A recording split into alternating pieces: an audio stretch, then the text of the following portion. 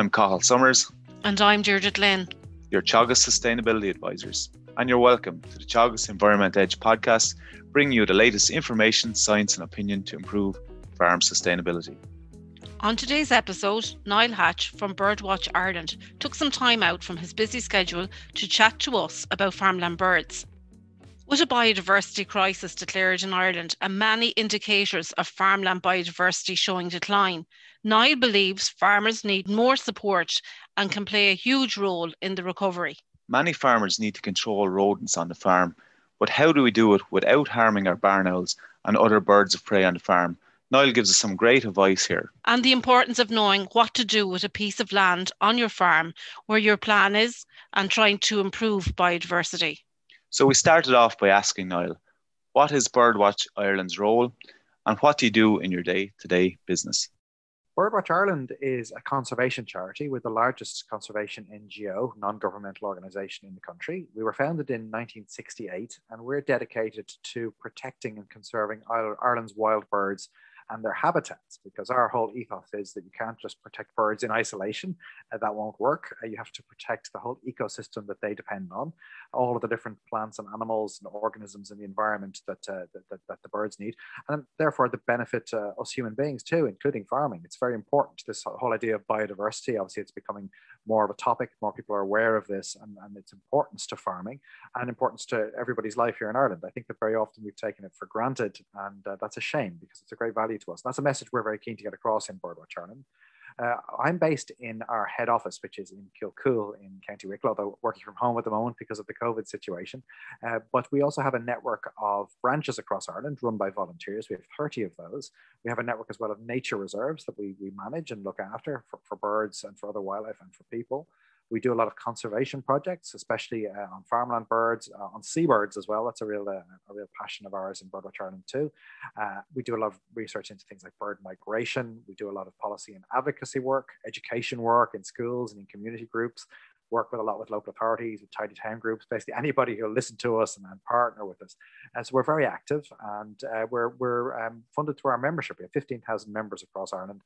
So there's a growing interest in nature and in wildlife, and it's been really good to see that. And over the last year in particular, I think more people than ever before have turned to nature for comfort and for entertainment, which has been really good to see. And now, personally, the title of my job in Birdwatch Ireland is I'm the Public Relations Branches and Development Officer. So I look after our membership, our fundraising, liaising with our local members groups, the branches, and doing work in the media, on radio and television, and writing press releases and articles for newspapers and giving comments on all manner of things. So it's quite a busy and varied job, one that I very much enjoy, I have to say. I get to meet a lot of very interesting people and talk to some very nice people too, including yourselves. Lovely, Niall. Some of our native farmland birds are under threat. Which birds would you be most worried about, and what are the main issues affecting them? Would it be climate change, or would it be modern farming practices, or even a mix of both? There are many things hitting our birds at once, and while we're very concerned about many groups of birds across Ireland, our farmland birds in particular are in trouble. And I think that there's a lesson there, or a warning at least for all of us, because that's a sign. When you see birds declining, it's a sign something's going out of kilter with our environment, because birds are at the tops of their food chains. That's one of the reasons why we focus so much energy into studying them. It's not just for the birds themselves. The fact is that they reflect changes in the deeper environment. So when you see bird populations going down, or indeed going up, or changing where they live, it's often a sign that something has gone wrong with their food supply, or has gone wrong with the climate, or gone wrong with their nesting habitat. It's a bit of all of those things. Certainly, modernization of farming has had a dramatic impact on our birds, and there's no getting away from that. The fact is, this has been seen not just in Ireland, but all across Europe and in other parts of the world. Obviously, in areas where you have just one type of farming, a monoculture, there are less mosaics of habitats there. As farm fields have become bigger and hedgerows have disappeared, and trees have disappeared, and woodlands, this affects very many of our bird species too, because it denies them nesting opportunities, but it also takes away the food that they would eat. The insect larvae that they would feed on, the berries they would feed on, all of these. So there's many things happening at once. Now, I think that what we have to do is to recognize that when it comes to farming and to modernization, the biodiversity on farms has a very important role to play in the viability of that farming in the long term. I think that's something that's been underappreciated. I think these ecosystem services, as we call them, there's value of billions and billions of euro per year from insect pollinators, from water purification, all of these kind of things that we've taken for granted. And if we had to pay for those as a society, it would cost us a fortune, and we'd really treasure. But because we get it for free, I think it's not fully appreciated. And so I think that's been an issue. And then, of course, things like climate change, absolutely, that's really exacerbated that. And we're seeing this in our Bird Return Survey data. We're particularly concerned about the birds that we call the trans-Saharan migrants, the migratory birds that would cross the Sahara Desert and twice a year, once there and once back, to winter in southern Africa. And many of these would have been traditionally associated with farmyards and farmland. So if you think of the cuckoo, that's a perfect example. The swallow is another very good example. Those are birds that are in decline. And climate change is playing a major role in that, because what's happening is the weather patterns while they're migrating, they're becoming more uncertain, and they're running into bad weather, and that really can be fatal for many of them. Also, the biggest obstacle they face in their lives is the Sahara Desert. They have to cross that twice a year. And because of climate change, and also because of some poor agricultural practices in parts of Africa, that desert is getting wider and wider each year. And that's an extra barrier those birds have to fly across. And then, of course, they arrive back into Ireland, and they find an altered landscape. There are fewer insects around compared to what there used to be. There are fewer pristine wetlands. We can all take action that will help the birds in the long run. That's interesting, actually, because you kind of forget sometimes. We often think about farming in Ireland, and how our actions, I suppose, might cause a decline in a species or in a bird. But we kind of forget those migrational birds, that they do have to come over from a different country. And we also rely on that other country to look after the time that the birds sent there. We kind of forget that sometimes. But I suppose one thing I would say to Niall is, if you could give a farmer, like we have lots of farmers across the country, quite intensive on the south and southeast, as we get into the Midlands and across to the west, a little bit less more intensive. What would be the main tips you could give a farmer, I suppose, to restore farmland bird populations, if you could give 2 or 3 pieces of advice? Certainly. And I should start by saying that we in Birdwatch Ireland are very much of the view that farmers who want to do the right things by biodiversity deserve a lot more support for that. We think that it's very important that the state and that the European Union would properly fund the farmers who are providing these common benefits for all of our society. I think that's very important. And not just here in Ireland, as you said, with the migratory birds, there's benefits if those species are doing well. There's benefits to people throughout the whole flyways of those populations of birds. So I think that's very important. I think it's something that should be seen as a great benefit to our society. So farmers definitely deserve a lot more support. And of course, if it wasn't for farmers, we wouldn't have any farmland birds at all. I think it's very important to bear in mind.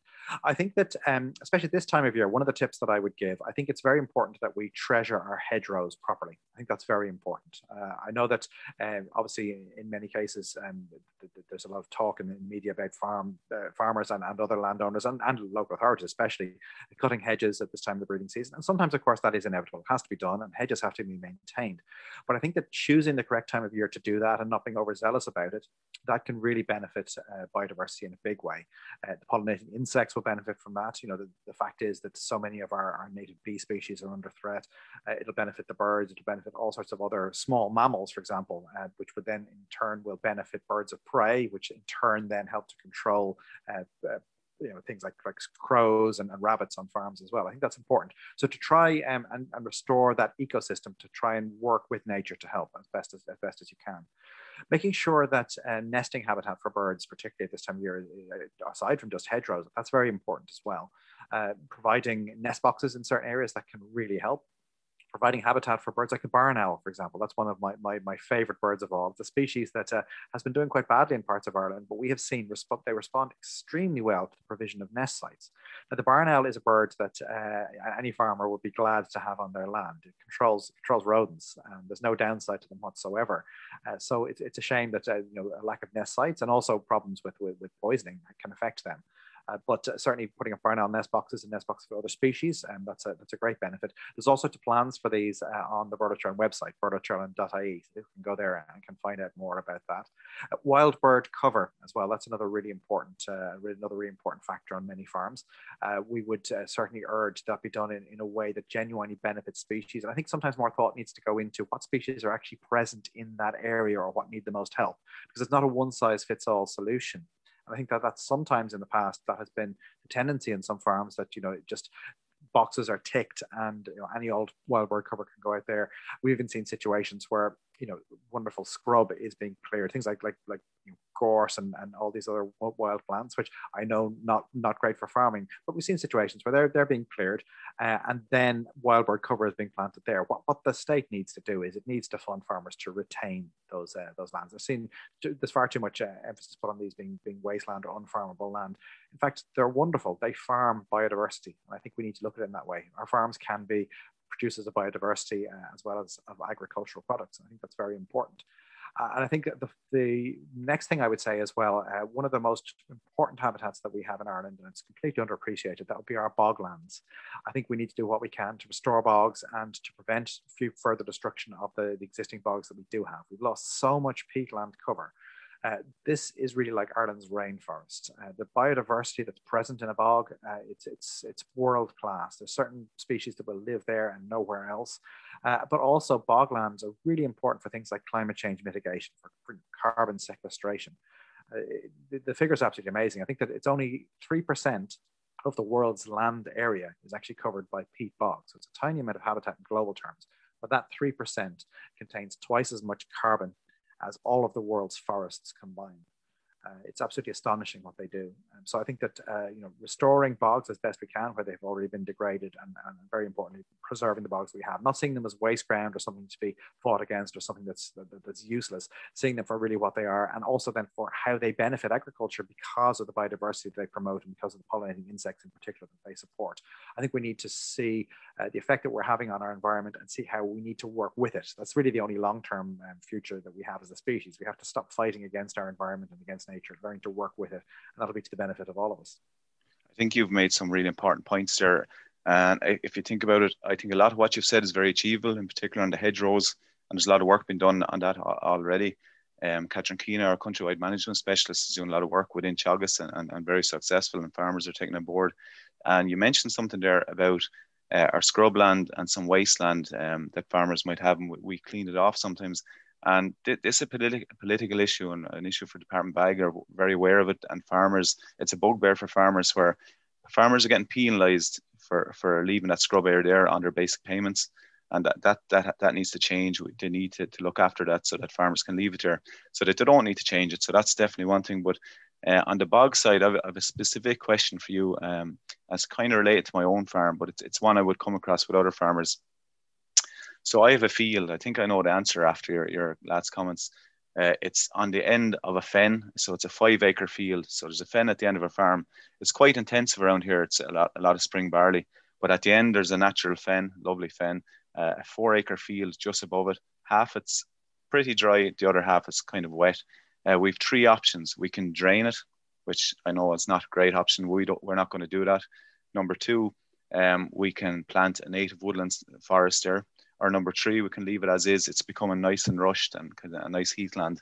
So what would you suggest out of those 3 options? My advice would be to leave it alone and leave it as it is. I think that's the most important thing of all. Fenland is a really threatened habitat in Ireland. It's something that we don't have enough of. And what we really need to do in Ireland is build up an ecosystem again where we have more rushes and more reed beds and more of these wetlands. Native woodland, of course, is very important too. So in areas where that is appropriate to plant, I think that we need to do a lot more to have native tree species and broadleaf cover. That's really important. But in appropriate areas, I think that fenland wouldn't have ever been a woodland, and I think it's important that that wetland habitat remains as it is. And obviously my least preferred option would be for it to be drained. I think that would be a tragedy. I think that we need to focus more on the really special bird and insect and amphibian life that live around our fenlands, and all the botany that's there as well. I think it's really important and underappreciated. And if every farm in Ireland was to have an area set aside for biodiversity, that would add up to a massive acreage that could really turn the tide. We have to recognize that the Dáil Éireann has declared a climate and biodiversity emergency, recognizing that this is one of the biggest threats to us as a species. But actions speak louder than words, and we are not seeing farmers and landowners being properly supported to improve the situation in relation to climate and biodiversity. 2 issues which go hand in hand, they're inextricably linked. But it's something that is talked about, but when push comes to shove, not enough is being done to support farmers and to help them to make those right decisions. I mean, you mentioned there obviously about the clearing of scrub there, and for the reason of payments, and then sometimes then that same land is then used for wild bird cover. You see nest boxes put in there. That's perverse, and the state should be funding farmers to leave that as it is. That's absolutely vital if we're going to meet our climate and biodiversity targets, if we're going to live up to our responsibilities, both to the global community now and to future generations of farmers in Ireland. I think that we're robbing future generations without even fully realizing it, and I think that's really important. I think as well, that we have a situation we've seen over the last year or so in relation to COVID, where we have this really dire impact on Ireland and on the whole world. We've been able to see how the state and the government have been able to take urgent action to address that emergency. Pulling out all the stops to get vaccinations done, but also to provide financial support to businesses and to people who've been left unemployed by the pandemic, and quite rightly so. It just shows, though, that where this pressing emergency has happened, the state has been able to make vast sums of money available instantly for this. And I know there's been problems, and it's not the time or the place to talk about that here. What I'm saying, though, is that we are facing an emergency that's arguably even greater when it comes to climate and biodiversity, and the same urgency is not being seen. The can's been kicked down the road. It's being left for future administrations to deal with. It's a ticking time bomb that's going to catch up on us eventually, and we need to see urgent action to support you, Cathal, in preserving your fenland, to support farmers and landowners all across Ireland in conserving what habitat is there for our wild birds and for our other biodiversity. I think it's so important. Yeah, no, I suppose the other end of it is that Cathal and I are both advisors working in Teagasc at the moment, and we see that the farming community and the rural dwellers are planting hedges and planting trees voluntarily. But also over the last 20 years, we've seen a whole amount, of environmental schemes such as GLAS and AOS and the REP scheme. So there's a lot of work being done in establishing hedges and establishing biodiversity. But I suppose the comment and what I'll take from the conversation that we have here is that we need to do more. Yes, I think we do. I think we need to look at what some other European countries are doing with the same funding stream. And a big part of our work has been about the greening of the CAP, which is something that many other European countries are calling for. And I think this is really important. That money under these biodiversity strands, it's supposed to be there for the benefit of all the citizens of this country and of the world. And it shouldn't be seen as simply as an income supplement measure. There should be real benefits and deliverables from that work. And the farmers are taking the biggest hit, because obviously there is sacrifices are made to promote biodiversity. They deserve to be properly compensated and rewarded for that, because they are benefiting all of us. We need to think of it as farming wildlife rather than just farming agricultural produce. The will is there, I'd say, Deirdre, isn't it? Absolutely, yeah. And I think people are becoming more cognizant and more aware of the importance of biodiversity. As you said, Catherine is making great strides in Teagasc in getting that message and communicating that message out there to the public, and we are, as well as ASAP advisors nationally. There's some great results-based payment schemes out there as well, like the Hen Harrier project or the Bride project. Lots of really good ones. And I think maybe that's the kind of route that we'll be going down in the future, and farmers like that route. Absolutely. I think the Bride project is a perfect example of that. That shows what can be done, and it shows that the amazing work being done by farmers to conserve at a habitat level, and really therefore protecting biodiversity.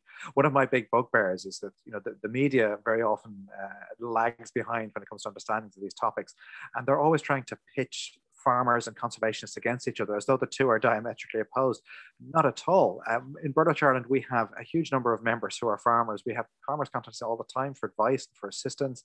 We're farmers ourselves. Our nature reserves, many of them are actually farmed. We have stock on there. We run them as farms. I think that's really important to bear in mind. We are all working together on this. I think it's actually the media and the public attitude that needs to catch up. I think that's the important part. Yeah, it's true. The cuckoo. Yes. Okay, it usually arrives here in April. Over the last few years, I suppose, me as a child, I used to hear her and his call. Yes. Every year. What can we do now to attract and retain the bird population, as we're hearing these calls less and less over the years? Yes, the cuckoo is one of my favorite birds, but it's sadly one that I don't get to hear too much. I live in Wicklow, and we do have them in the Wicklow Mountains. So I'm hoping in the next few weeks, now that the restrictions have been lifted slightly, I can travel beyond the 5K. Hopefully, I get to hear some. But it's something we monitor across Ireland. We have a project called Spring Alive, a lovely website, springalive.net. It's a project that's run not just here in Ireland, but all across Europe, Central Asia and Africa, where in over 40 countries, where people monitor cuckoos and also other common migrants like swifts, swallows, and sand martins. And from that, we've seen that cuckoos are certainly declining, not just in Ireland, but all across their flyways. And there are certainly things that we can do here in Ireland for them, but also there's an international element that's affecting them as well. So maybe I can explain a few things that are hurting the cuckoos at the moment, and then it'll help us to address the problem.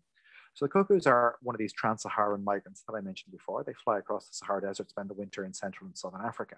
We don't know too much about their migratory routes, actually. Some of them seem to be very site faithful in Africa. Some tend to wander around a lot more. We're only really learning this now. It's very hard to track them outside of Europe. But what we are finding is that this bird, of course, is impacted by climate change. They have to fly across the Sahara Desert. They're quite a big bird. For those who haven't seen them or are not familiar with them, they look a bit like a hawk, very long pointed wings. So it's a chore for them. Fewer and fewer survive that migration. So that's part of it. Obviously, when they do arrive here in Ireland, famously, they don't make their own nests. They lay their eggs in the nests of other birds. And in Ireland, their main host species is a bird called the meadow pipit. Now, the meadow pipit is still a widespread species in Ireland, very much associated with farmland. It's a bird of farms and bogs and very widespread. That species now has declined so much that it's on the endangered list. And when I was a child, I could not have believed that could ever happen. It used to be so common. For those who don't know it, it's a small bird. It's related to the wagtails. It looks like a wagtail wearing a thrush costume, kind of long tail and speckled chest.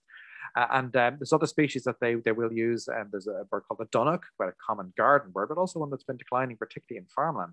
They're real hedgerow specialists. They love scrub and brambles as well. They're declining. And obviously, as those birds decline, that means there are fewer opportunities for the cuckoos to find their nest to put their eggs into. So when we see declining cuckoos, it normally would show that there's been a decline in their host species as well. And it's often the first way you would notice it. There's also been a problem with the cuckoo's food source. Cuckoos have a fairly unique diet. They eat those hairy molly caterpillars, the big ones with those irritating hairs on them. Most creatures, including most birds, won't touch those because, as any human who's had the misfortune of touching one will know, those hairs are a real irritant. They cause a rash. They're quite painful. So most birds can't eat them. But the cuckoos can. It seems that their digestive system is specially adapted so that they can swallow these without any problem. And those are the caterpillars mainly of moth species, particularly a species called the fox moth. There are a few other very hairy moth caterpillars as well. They've declined drastically as well. And that's because of hedgerow destruction. It's because of drainage of wetlands, because of all of these different things. And that, again, is being reflected in the changes in the cuckoo population.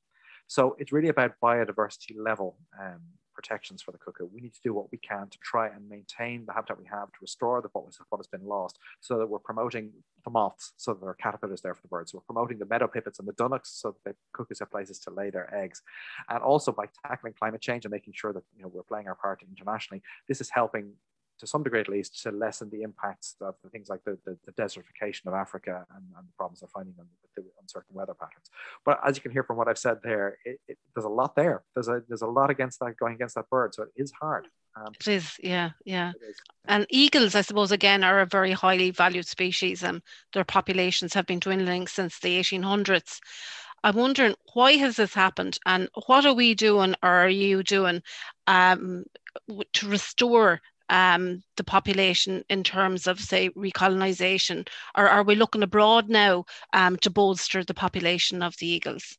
Well, when it comes to birds of prey, they have a very important role to play in our ecosystem and a very important role to play around farms as well. I think that birds of prey have long been viewed with suspicion, but that has very much changed in the last few decades. There's a lot of farmers now who are so proud to have birds of prey on their farms.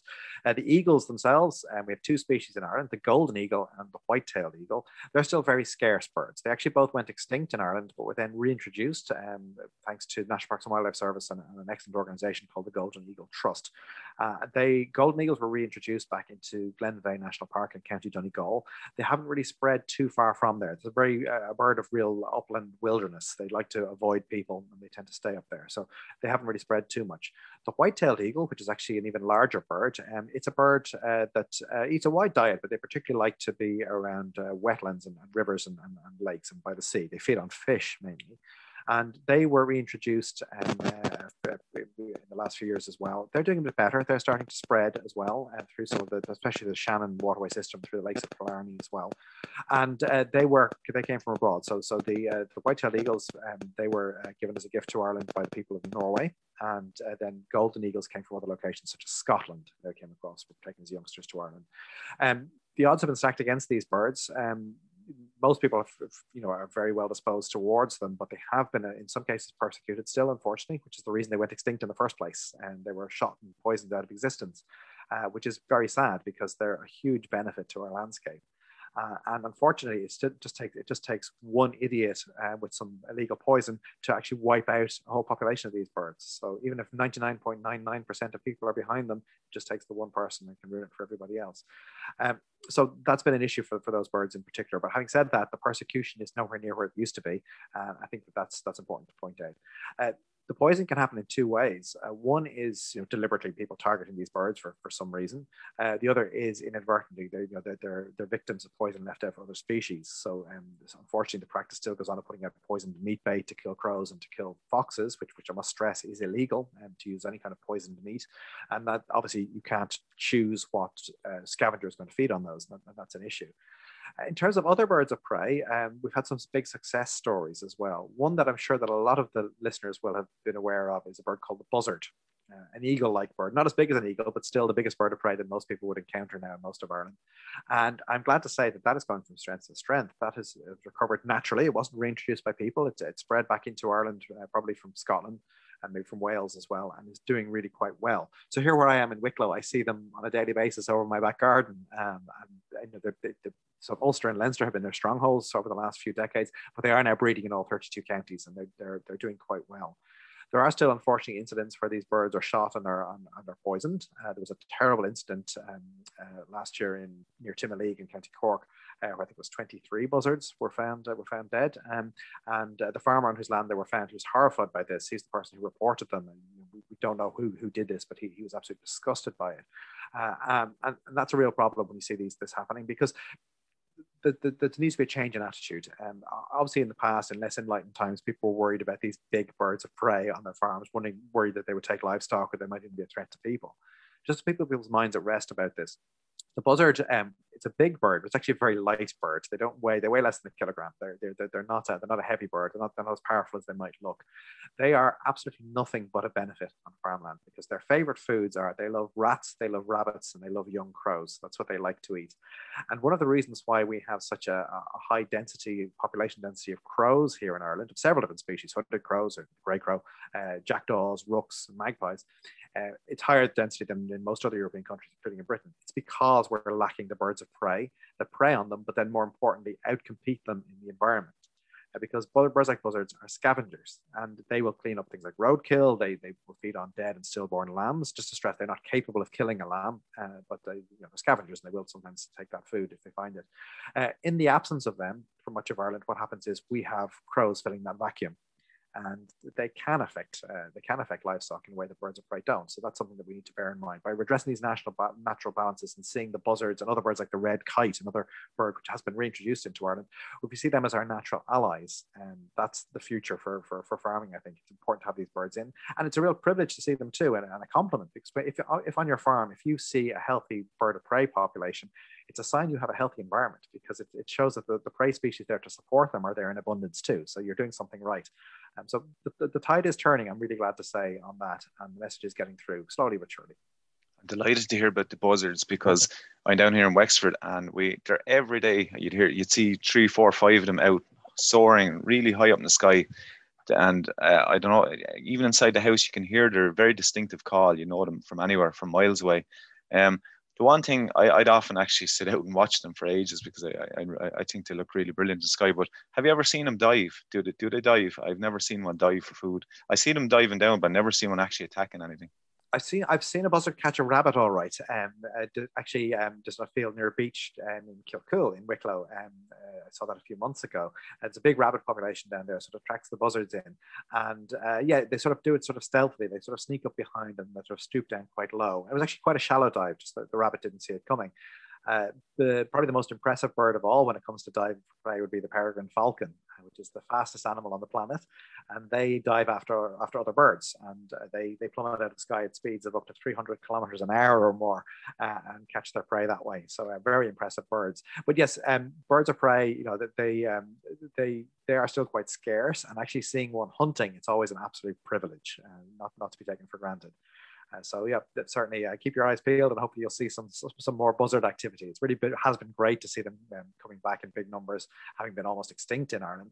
And that call you mentioned, that I love it. At this time of year, you hear it a lot too, as they're circling the sky. It sounds to me like sort of a cat mewing in the distance. It's really distinctive. Yeah.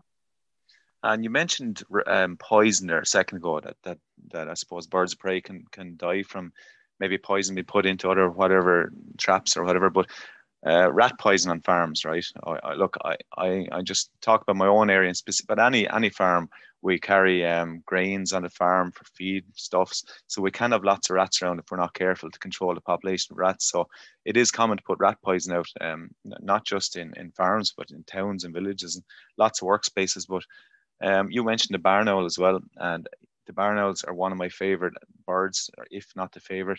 I often talk to Deirdre about them. I love them. We have a couple on the farm here, and occasionally, if I think there's a rat population, I'm torn. Do I put poison out or not? Can the barn owl be affected by rat poison, even if I control it in boxes, or should I use alternate methods of controlling rats? Well, to answer your question, yes, unfortunately, barn owls can be affected by it and are affected by it quite badly. Of course, I fully recognize that control of rodents is absolutely essential in farms and in other areas as well, and it has to be done. I think it's about doing it in the most responsible way possible. So we in Birdwatch Ireland, we're members of a group, a consortium called Campaign for Responsible Rodenticide Use. The website is crru.ie. And that gives tips there on and advice and recommendations on how to use rodenticides in a controlled way that will minimize, hopefully, their impact on many of our predator species and on wider biodiversity. To give an example of the barn owl, which my colleague John Lusby, who is our barn owl conservation expert in Birdwatch Ireland, he's done a lot of work on them. And he's found that, yes, what happens is barn owls are feeding on poisoned rats and mice, and this poison builds up in their own systems. But what's happening then as well is that this isn't just killing them outright, it's also making them less fit. So when it comes to feeding their own chicks, they're less well able to find enough food to keep maximum number alive, and their lifespans are shortened as well. But also what he's found out is by analysing the carcasses of barn owls that have been found in various places, especially along the sides of roads, he's found out that the barn owls that are killed along the sides of roads are more likely to have significant concentrations of rodenticides in their systems. And it seems what's happening is they're feeling poorly because of this poison, the effect of poison on them. It's not enough to kill them, but it is enough to make them weak. And so what they're doing is they're taking the easy option of hunting along the sides of motorways where there's car lights and there's grass verges where it's easier to find mice. But in doing that, they're much more likely to be hit by cars and by other vehicles. So the poison is indirectly killing them in that way. We've seen another very similar decline in a once very widespread species called the kestrel. Another bird of prey. It's our commonest member of the falcon family. And I'm sure a lot of people will be familiar with seeing them hovering. They're very good at just hovering in one space over a field or over the roadside verge. And they also are being affected by rodenticides in a similar way. And that species has declined so much now that it's on the endangered list in Ireland, which is really very sad. And we know that rodenticides in particular are playing a major role here, because if we look at some species of bird of prey that don't feed on rodents, so for example, the sparrowhawk, a very common bird of prey in Ireland, feeds on small birds. Therefore, it's not being exposed to these environmental poisons to any meaningful degree, and therefore it's doing well, and the species isn't declining at all. It's doing excellently. We also know with the barn owl that their real stronghold in Ireland is in parts of Munster. So parts of Cork, parts of Kerry, and also parts of Limerick and in Tipperary as well. That's sort of the real cluster where barn owls have their highest population density. It's no coincidence that's also the region of Ireland in which we have the bank vole, which is a species that isn't native to Ireland. It seems to have been introduced a long time ago now as part of the building materials for the Ardna Crusha hydroelectric station. This vole species came into Ireland. It hasn't really spread. It's spreading slowly but surely, but still very much a Munster speciality.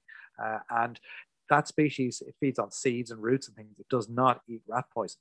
So when it's present, it's the preferred food of the barn owls, and they're eating more barn owls and less rats. They're eating more. The barn owls are eating more of these bank voles. They're eating fewer rats and mice, and therefore the poison isn't impacting them as much. So we do have evidence of this happening.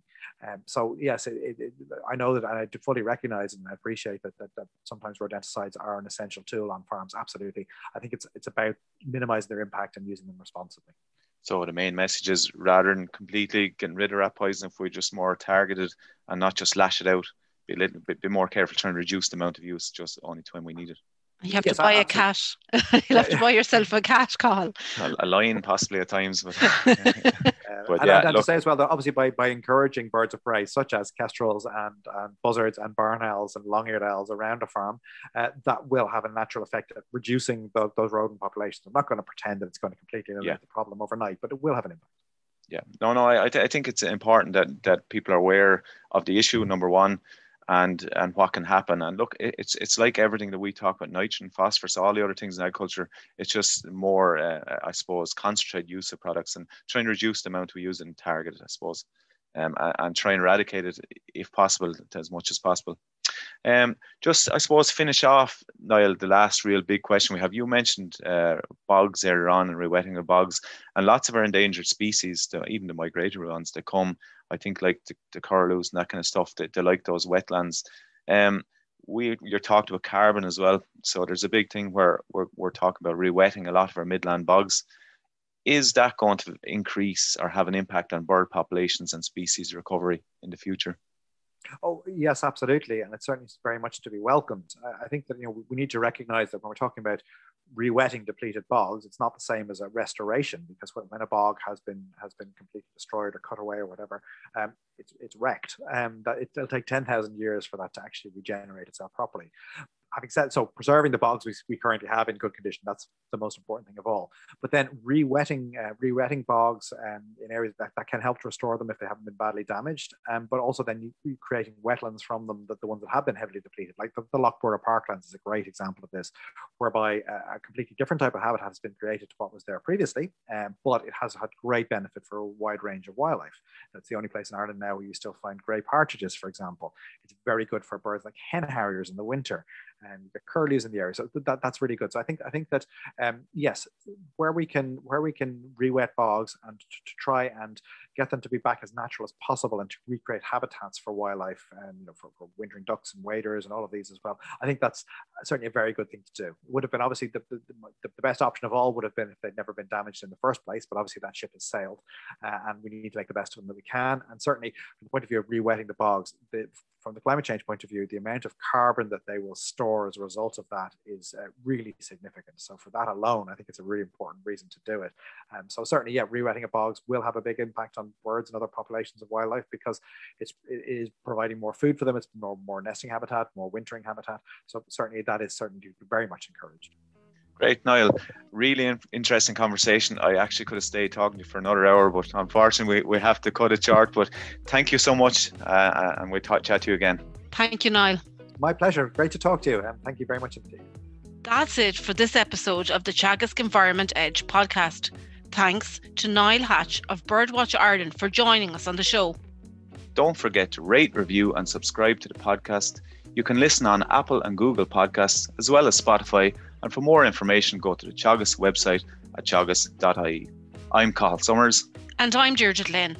Join us next time for the Teagasc Environment Edge podcast, signpost to farm sustainability.